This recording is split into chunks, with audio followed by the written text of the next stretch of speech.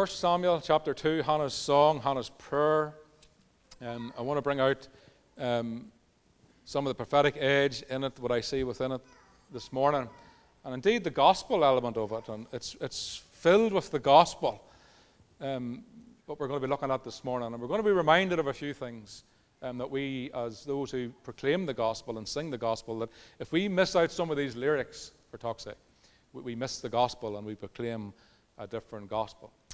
So Hannah's words, verse 1, my heart exalts in the Lord. My strength is exalted in the Lord, and my mouth degrades my enemies, because I rejoice in your salvation.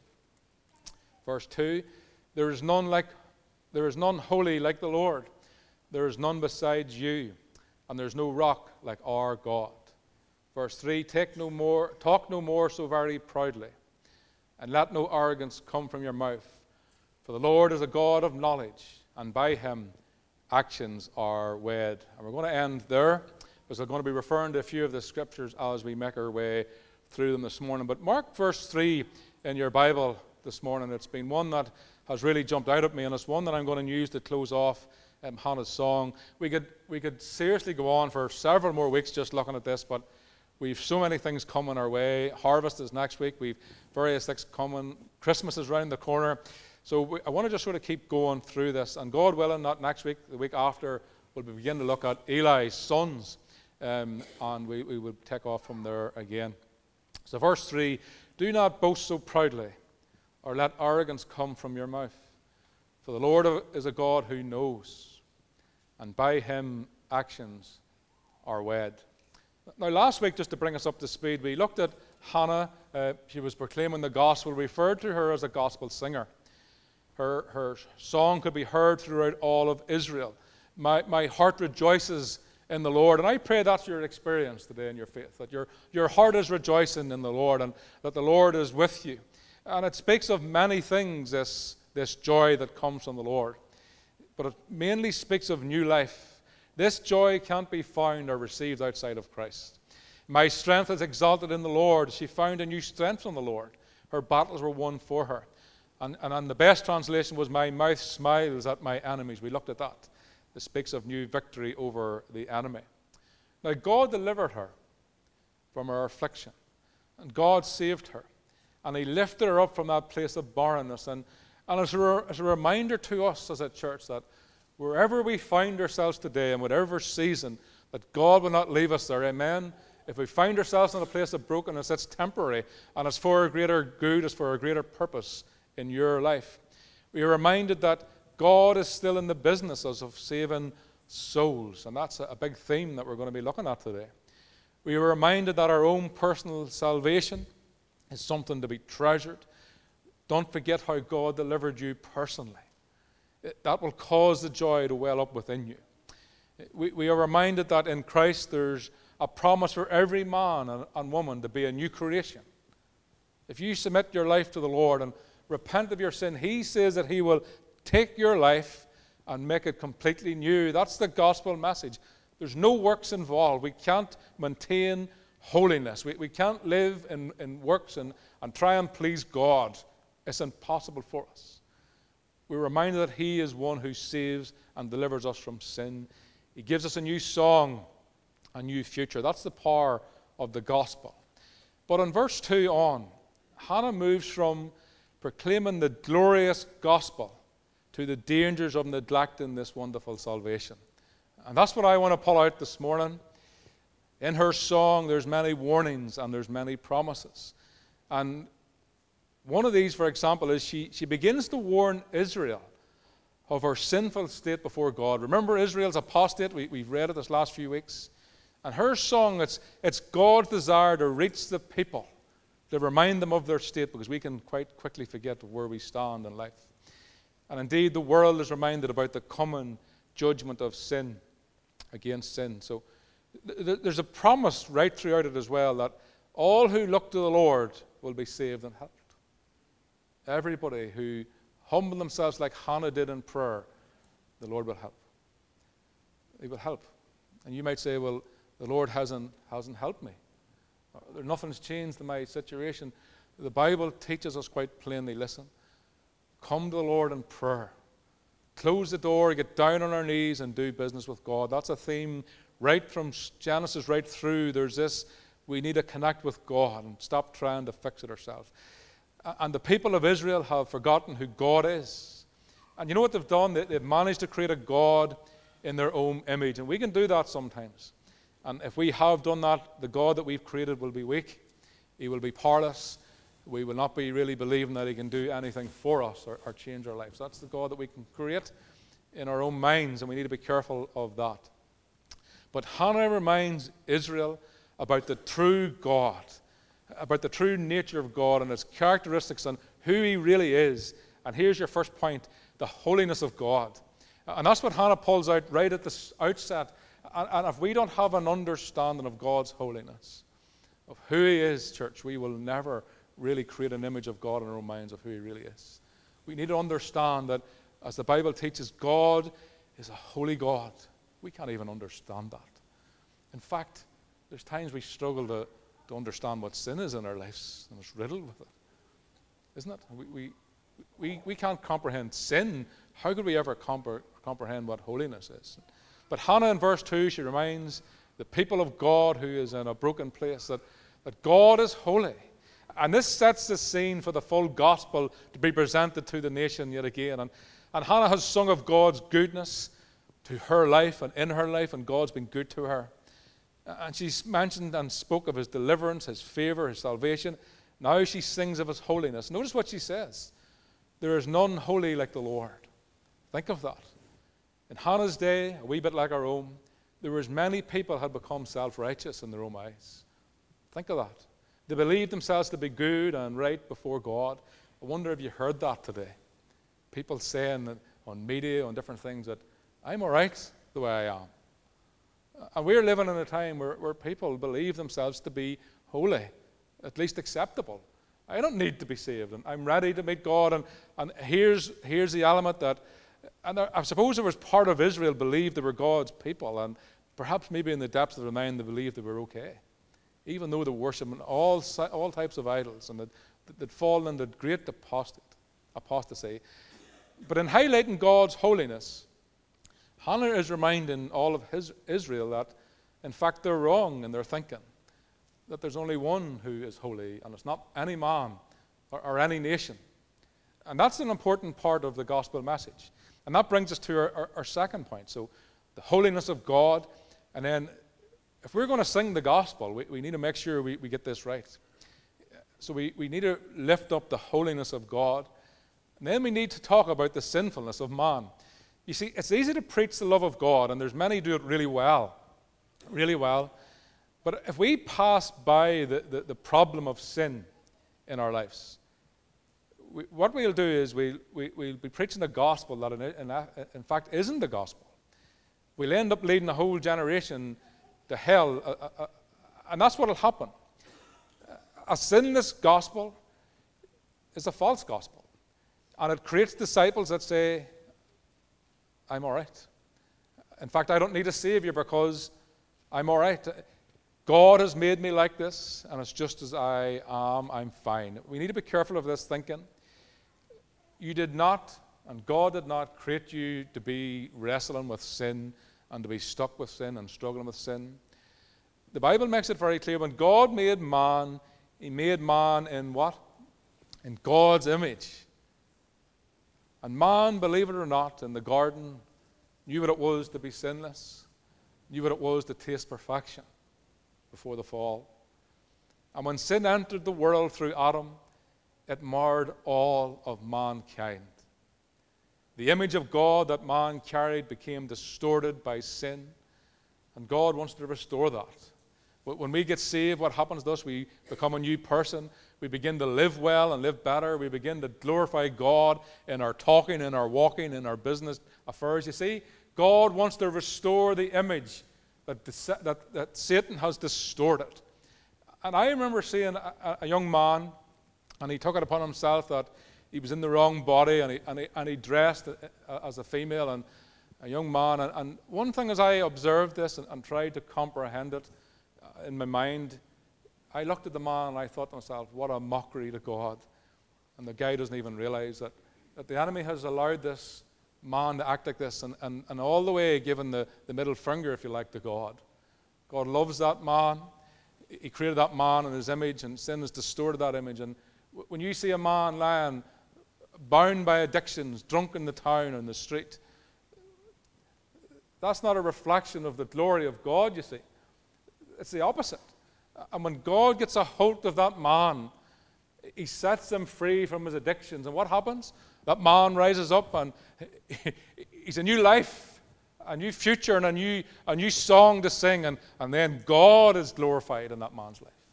So don't accept anybody in this room that God has created you to be a sinful person. That's lies.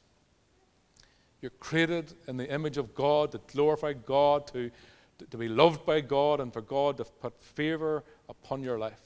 God did not create man to live in sin. We live in sin because of the fall. Now listen to this, Isaiah 64:6. Listen to the words of it after what I've just said. All of us has become like one who is unclean. All of our righteous acts are like filthy rags. And that's what we see has happened in our world.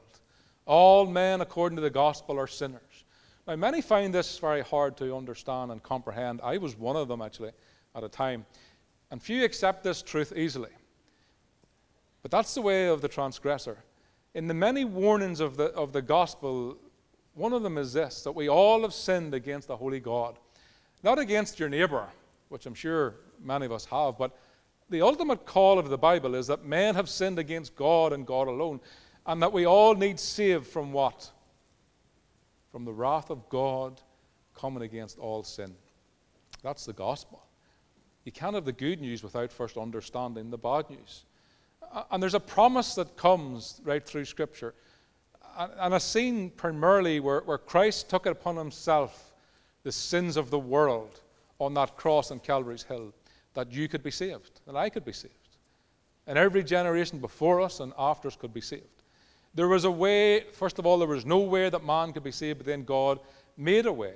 Now, listen to the words in John 3, because we know it so well sometimes, we just skim over it.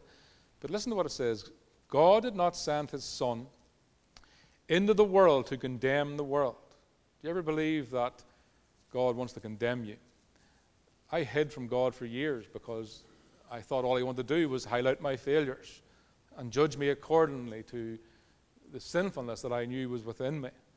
But the Bible says God did not send his Son to do that, but to save it.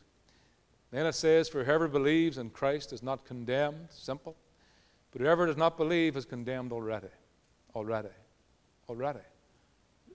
God didn't come in to highlight our sin and condemn us. He came into the world because we're already condemned, you see, because of sin. And that's what it means to be saved.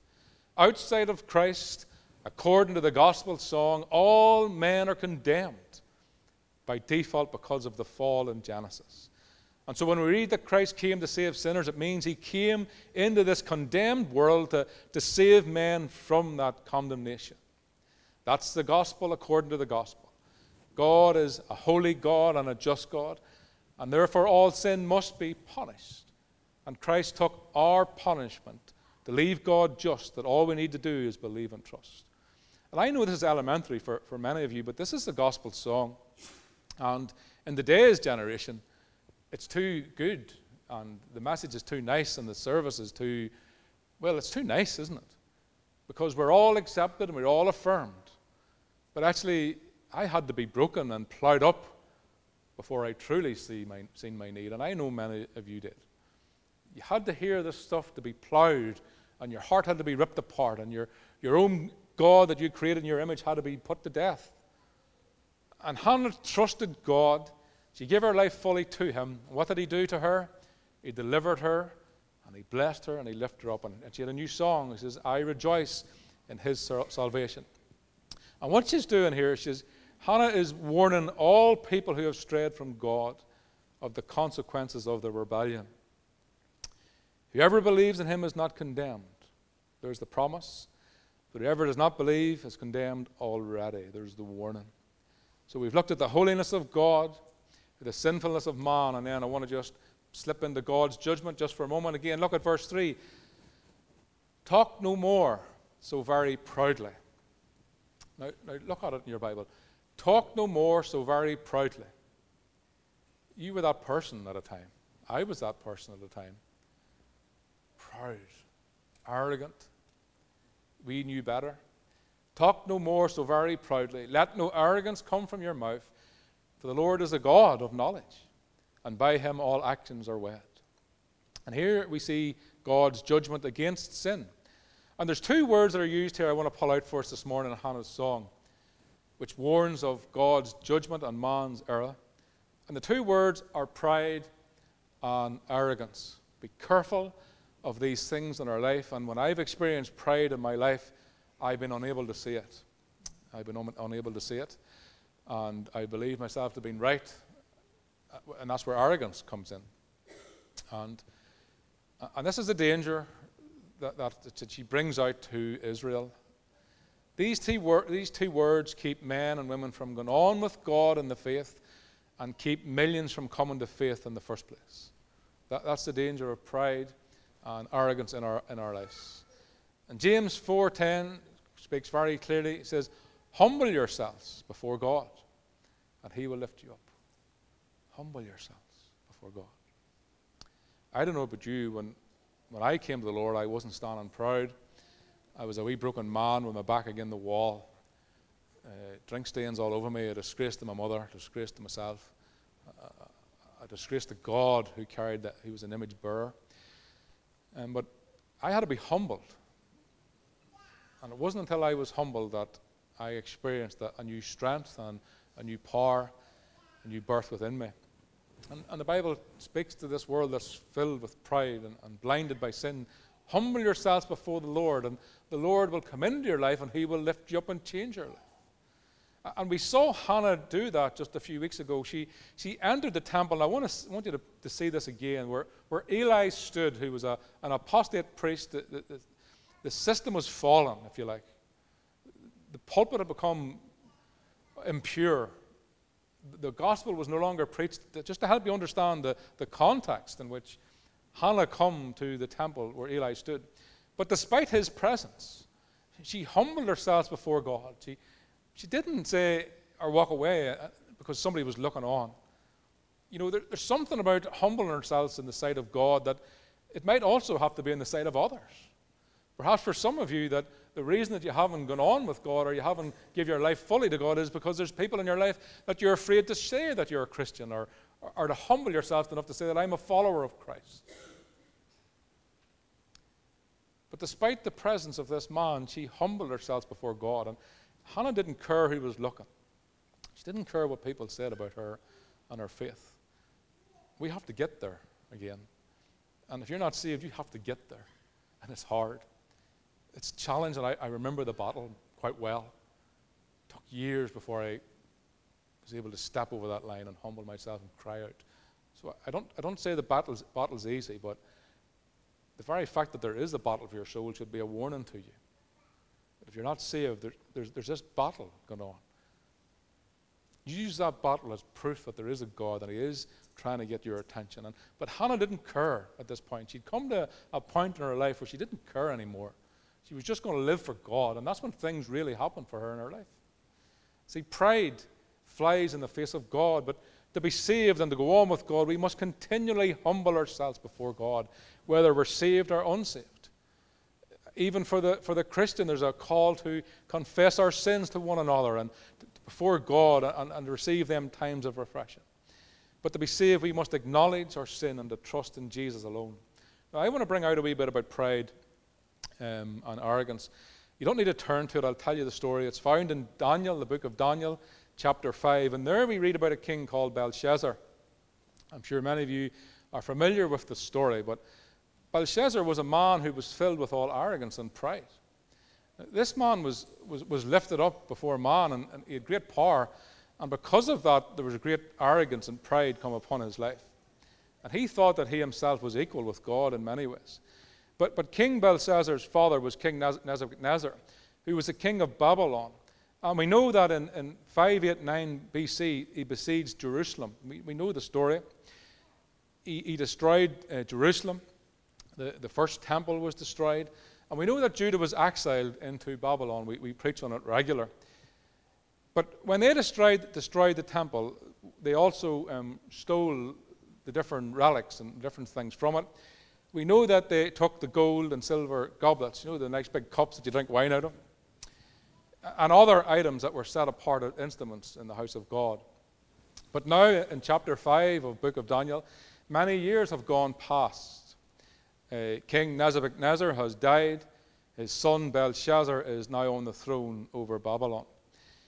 In chapter 5, he is recorded as having a great party within his ranks. 1,000 nobles were gathered with him. They were all drinking wine and partying and celebrating, as men do. But what we see in the story is the more they drank this wine, the more arrogant the king becomes. And then he gives some orders that gold and silver goblets that his father had taken from the temple be brought in.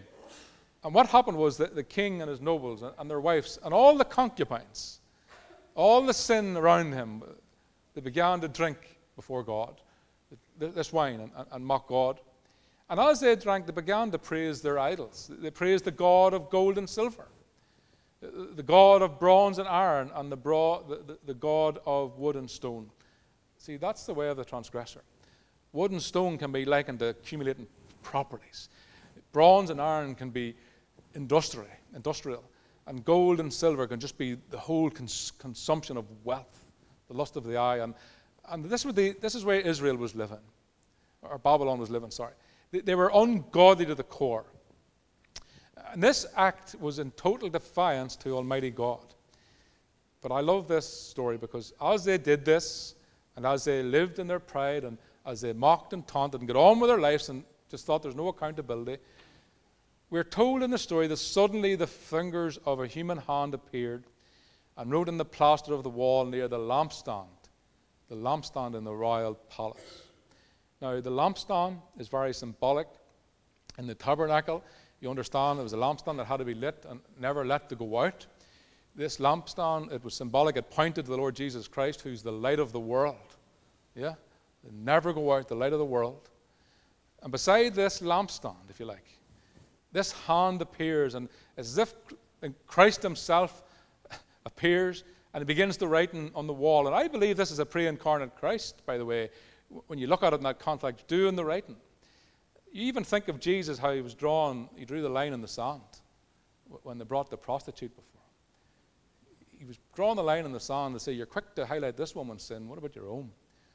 And he was drawing a line in the sand, and Belshazzar's sin was about to be brought before him, before his attention. And at this point, this strong and prideful king turns into a wee boy. And that's what's going to happen at the end of age. All these blatant boasts and mockeries of God, and if we be the one that's doing them, we'll become quiet very quickly when that heaven opens. And what we read here is that the king turns pale with fear. We are told that Belshazzar was so frightened that his legs became weak and his knees were knocking. What a difference of a man in a moment.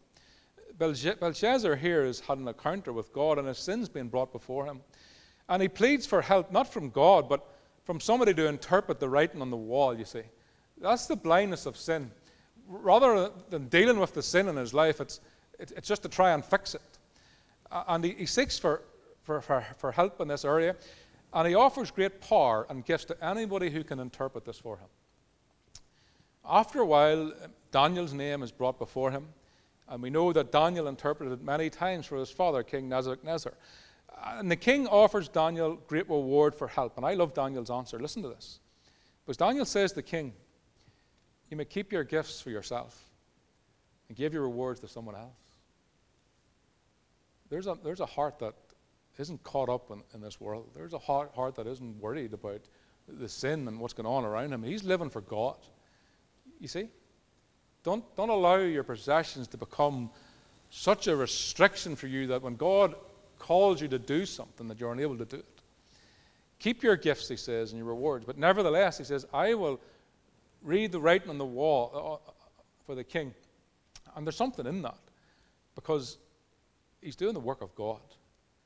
He's going to tell him what the Lord is saying. He's a prophet in his own right, but he's going to preach and teach and tell this man exactly what God is going to do. And he's not going to take godly bribes or promises or power or wealth for doing it. And there's the lesson. The godly don't make deals with the ungodly. We don't make treaties. They don't use the gospel for personal gain, such as luxurious excess living. We often make jokes about a private jet, but sadly it's not a joke for many ministries. Daniel speaks to Belshazzar, and he says, Your Majesty, the highest God give your father, Nebuchadnezzar, sovereignty and greatness and glory and splendor. Because of the high position he gave him, all the nations and peoples of every language, they feared him. See, God was with him at this point, and those the king wanted to put to death, he put to death. And those he wanted to spur, he spurred, but those he wanted to promote, he promoted. And those he wanted to humble, he humbled. Now listen to this. But when his heart became arrogant and prideful, when his heart became arrogant and hardened with pride, and there we see these two words again being brought to our attention. He was disposed from the royal throne and stripped from his glory. He was driven away from the people and given the mind of an animal, a debased mind, but the Lord talks about in the last days. He's going to give the nations over to a reprobate mind. It means that in its essence, they're going to be unable to reason in their minds and their thinking. Think of that today. People aren't able to discern what's right and wrong. They're presented with something that is completely and utterly ridiculous, and they agree with it. Now, let's not be suckered in and get into the culture of it and think it's normal. It's not normal. When something's not right, it's not right. But here we see there's this reprobate mind that has been given to Nebuchadnezzar, and it says he was driven away from the people. He was given the mind of an animal. He lived with the wild donkeys, and he ate grass like an ox. And his body was drenched with the dew of heaven until he acknowledged that the Most High God is sovereign. Until he acknowledged God over all nations and kingdoms on earth, and sets over them anyone he wishes. That means anybody that's in power, God's put them there. Make no mistake about it, even if we don't understand it. It's not by chance. But then he says these words, But you, Belshazzar, his son, you have not humbled yourselves, though you knew all of this. And here's the point. How many people have heard the gospel and yet aren't saved? How many Christians know what it is to be living for God, but they're not? How many people have taken for granted and crucified Christ again in their lives? And here's the warning, you see. But we love the good, the glorious bits of the gospel, but here's the warning to a sinful nation. How many people in their pride take lightly the grace of God that's been given to them? Belshazzar was one of these people. He disregarded the things of God. He knew how his father humbled himself and was humbled by God. See, God humbled Nebuchadnezzar and brought him low. But his father looked towards God and repented of his sin. And Belshazzar knew this to be true. He knew that God had restored his father and his kingdom, because that's what God wants to do in our lives. He wants to restore our lives, and he wants to build up our kingdoms, not tear them down as sin does. But yet Belshazzar, his son, was filled with so much pride and arrogance, you see, that he just couldn't see his ways. He didn't just live in sin, but he took the very things of God that were set apart, these goblets, these cups, if you like, to be used in the tabernacle, and he drank from these as they partied and worshipped other gods. Here we see arrogance and pride flown in the face of God. And I want to say this to you. How many people live like that in our nation today? Filled with pride, they celebrate sin, and there's no shame in sin today. We all wrestle with sin at times. But we don't stand here and fly it in each other's face and justify it. We recognize that we're broken and that we're in a sinful body, and we've got a new body coming. Thank God we have a new nature, but this is still a sin body. We're going to be given a new body. But we don't fly it in the faces of the world. But we're living in a generation now that do.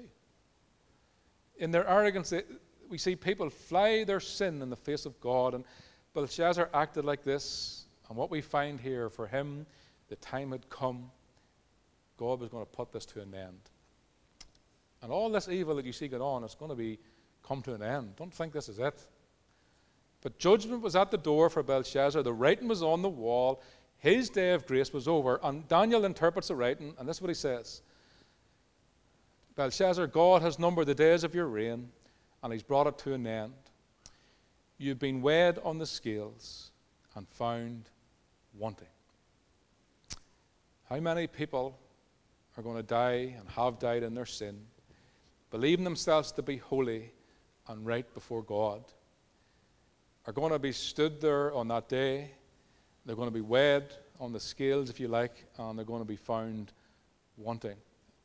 There's a warning and truth of the gospel.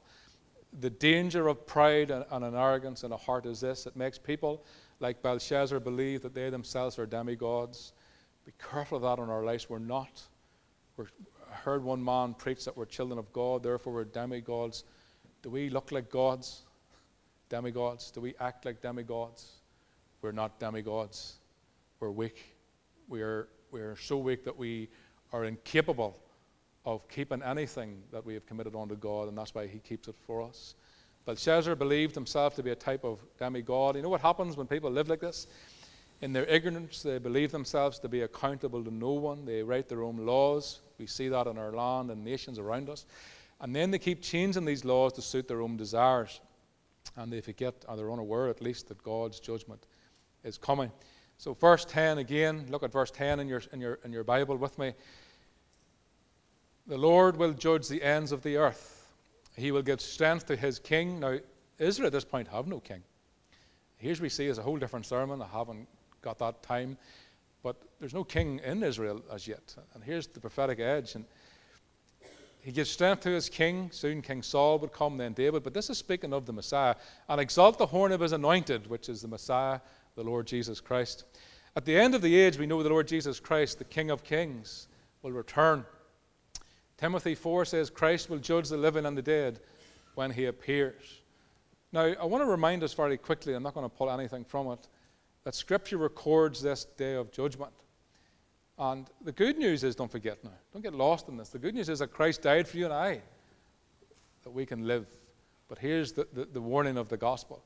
Revelation 20 records this judgment in part. Let me just read it to you. John saw in a vision that a great white throne and one seated on it. The earth and the heaven fled from his presence, and no place was found for them to hide. People are trying to hide in this day, but be unable to. He says, I saw the dead, the great and small, the rich and poor, standing before this throne. It says, and the books were opened, and one of them was the book of life. And the dead were judged according to their deeds, as recorded within these books. The sea gave up its dead, and death and Hades gave up their dead, and each man and woman was judged according to their deeds. It says then, death and Hades was thrown into the lake of fire. The death will be no more. Eternal life will be coming into play. And this is the second death, you see. We die, either we die in Christ or we die out of Christ. If we die outside of Christ, there's the second death. And the Bible says this is the second death, the lake of fire. And here's what it says. Anyone whose name is not written in the book of life was cast into the lake of fire. Now, that's just what the Bible speaks on. It's a whole different topic, or sermon, sorry. But this speaks of a people who, because of their pride, rejected God's salvation, only to be stood before him like Belshazzar and found wanting. Now, we're told in that story of Daniel that that very night, when the writing was on the wall, Belshazzar died and his soul was lost. I want to just say this as we close this morning, that everybody you see in this room and you know to be saved once walked and lived in sin and rejected God in many ways. We did not come out of the womb singing the gospel song at all. I don't want you, don't let the enemy deceive you. We are in no different standing than yourself in many ways. The difference is we've acknowledged that we've sinned against God, that there is a God first and foremost, and that we've sinned against him. And when we repented of that sin, we've experienced a new life. I can't speak for many here, but I know there's many saved 30, 40, 50 plus years. I'm saved 20 years, and God's kept me well. So God will keep you. But if you're not saved and you haven't trusted in Christ, and God's perhaps spoke to you today, I want to encourage you, why don't you simply put your trust in him today? You've heard, in part, the gospel today, in fact. And I know it's not a gospel meeting, but it's the gospel. It's the Word of God. It's not just for a Sunday night or a mission tent. It's the Word of God. And the Word of God makes it very clear that we're loved by God. That He came to save us, to restore that distorted image. Maybe your life, maybe you're bound by addiction this morning. And you know too well that the man that you are, the woman that you are, isn't the person that God created you to be. You see, that's sin. But God says, if you trust Him, He'll restore your life.